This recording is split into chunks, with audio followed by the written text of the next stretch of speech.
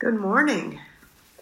Today we are going to start with a challenge question so that you've got time to think about it while we discuss what we're going to discuss today. So the challenge question is for everyone, and it's of the people we talk about today, whose story did you like the best and why?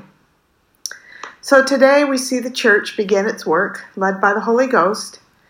We will discuss Philip, Stephen, Saul, also known as Paul, and Ananias. Stephen is described as a man full of faith and of the Holy Ghost. And again in another verse, Stephen, full of faith and power, did great wonders and miracles among the people. It should be noted that Stephen saw in the heavens the resurrected Christ and the Father, and that he was stoned for his testimony and became the first recorded martyr after Jesus. Philip is an evangelist. Saul was a persecutor of the early Christians. He went from place to place and sought out Christians and rounded them up, men, women, children, took them to prison. If Saul found you, your life was ruined. To quote from the scriptures, and Saul was consenting unto Stephen's death. And at that time there was a great persecution against the church, which was at Jerusalem. And they were all scattered abroad throughout the regions of Judea and Samaria, except the apostles. And devout men carried Stephen to his burial and made great lamentation over him. As for Saul, he made havoc of the church, entering into every house and hailing men and women and committing them to prison. So that kind of gives you a little bit of background. Let's go to Philip. Philip was prompted to go to a place far away and to join himself to this chariot.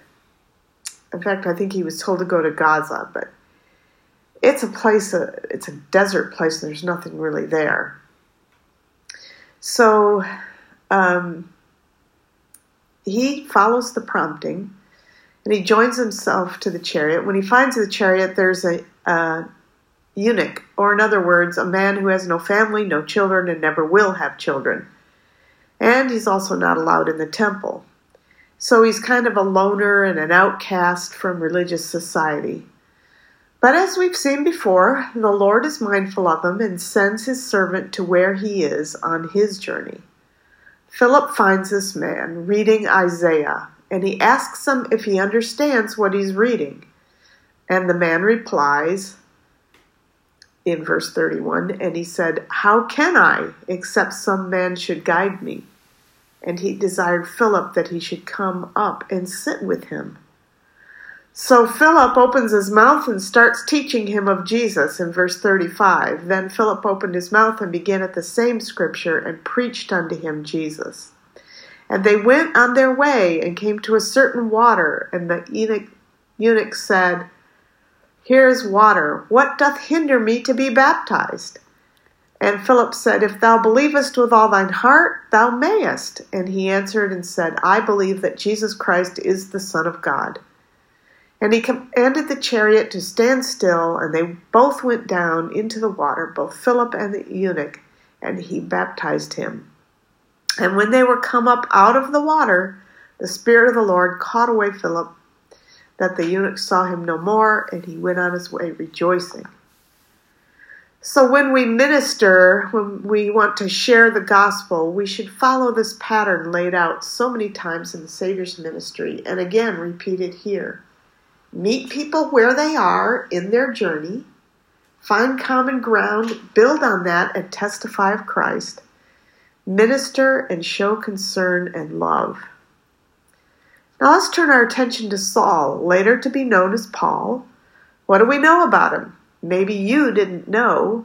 He studied under Gamaliel, the Harvard of Jerusalem. He spoke Hebrew, so the Jews liked him. He could speak Greek, so the Gentiles liked him. He was a Roman and had Roman citizen rights. Saul is his Jewish name, and having been born in the tribe of Benjamin, which had merged with the tribe of Judah, he considered himself a Jew. He was a tent maker and was likely from a wealthy family. He was a Pharisee, the son of a Pharisee. And as mentioned earlier, he's feared because of the intense persecution of Christians. In Acts 9, and Saul, yet breathing out threatenings and slaughter against the disciples of the Lord, went unto the high priest, and desired of him letters to Damascus to the synagogues, that if he found any of this way, whether they were men or women, he might bring them bound unto Jerusalem. So why Damascus? What's significant about that? Maybe you didn't know, Damascus is about 150 miles northeast of Jerusalem. Saul went to Damascus as a representative of the high priest and Sanhedrin to stamp out Christianity, because the city sat at a prosperous crossroads and was thus an important center of civilization. If Christianity succeeded there, it could spread far and wide. Now note, Saul was not a bad person. He was wrong about what was right, and he had bad information. As he journeyed, he came near Damascus, and suddenly there shined around him a light from heaven. And he fell to the earth and heard a voice saying unto him, Saul, Saul, why persecutest thou me? And he said, Who art thou, Lord? And the Lord said, I am Jesus, whom thou persecutest. It is hard for thee to kick against the pricks. And he, trembling and astonished, said, Lord, what wilt thou have me to do?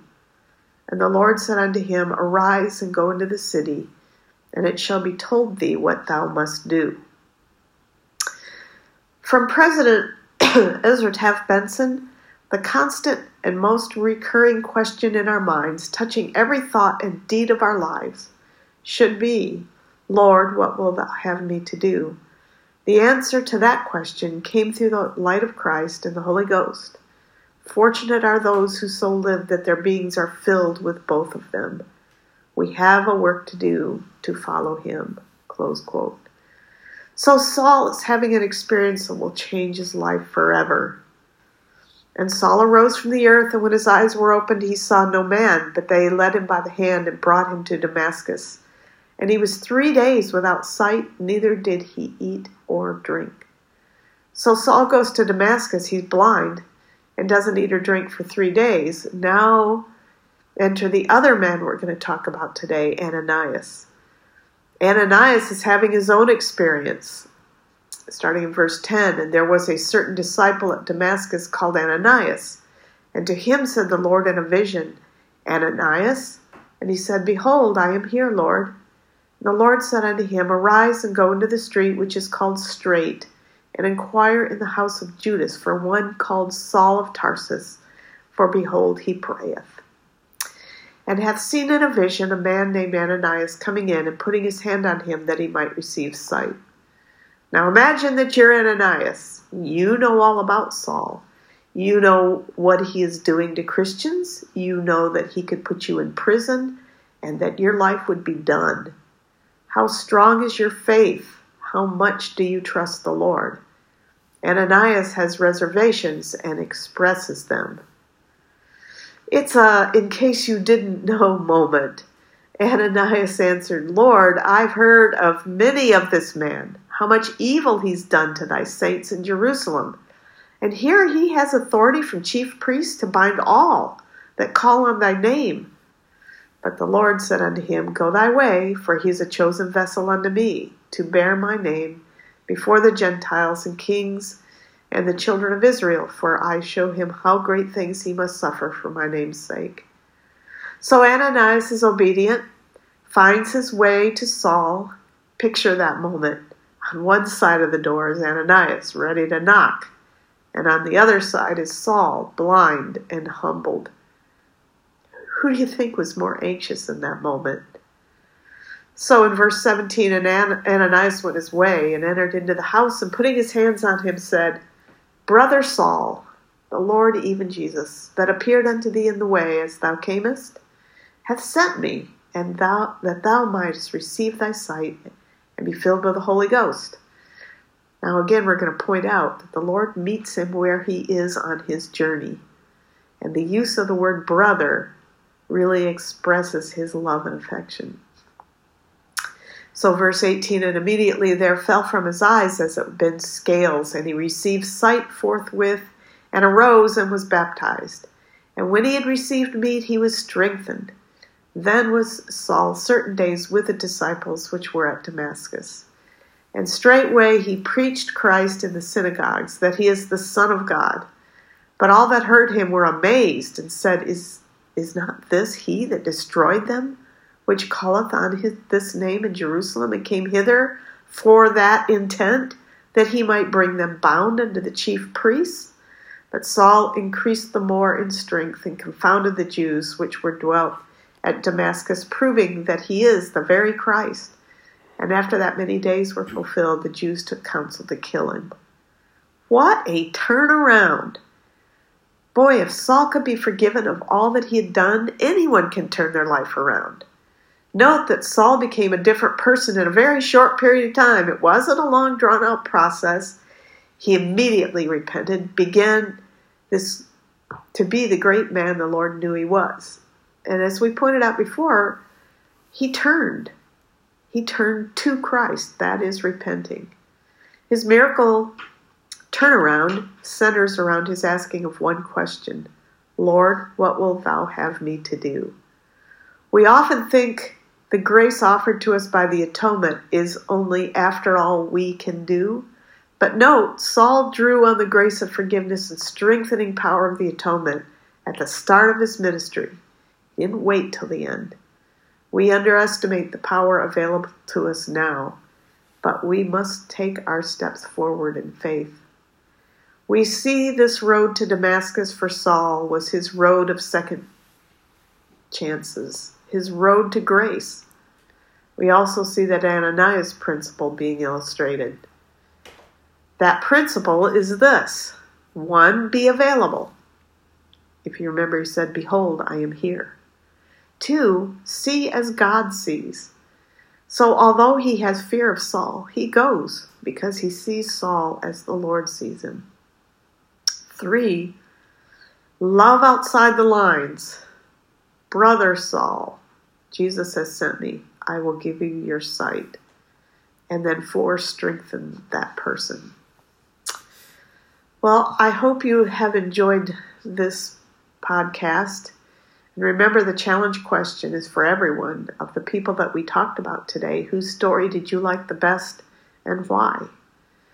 And think, too, about what are you going to do this next week to follow the Savior's invitation to come follow me.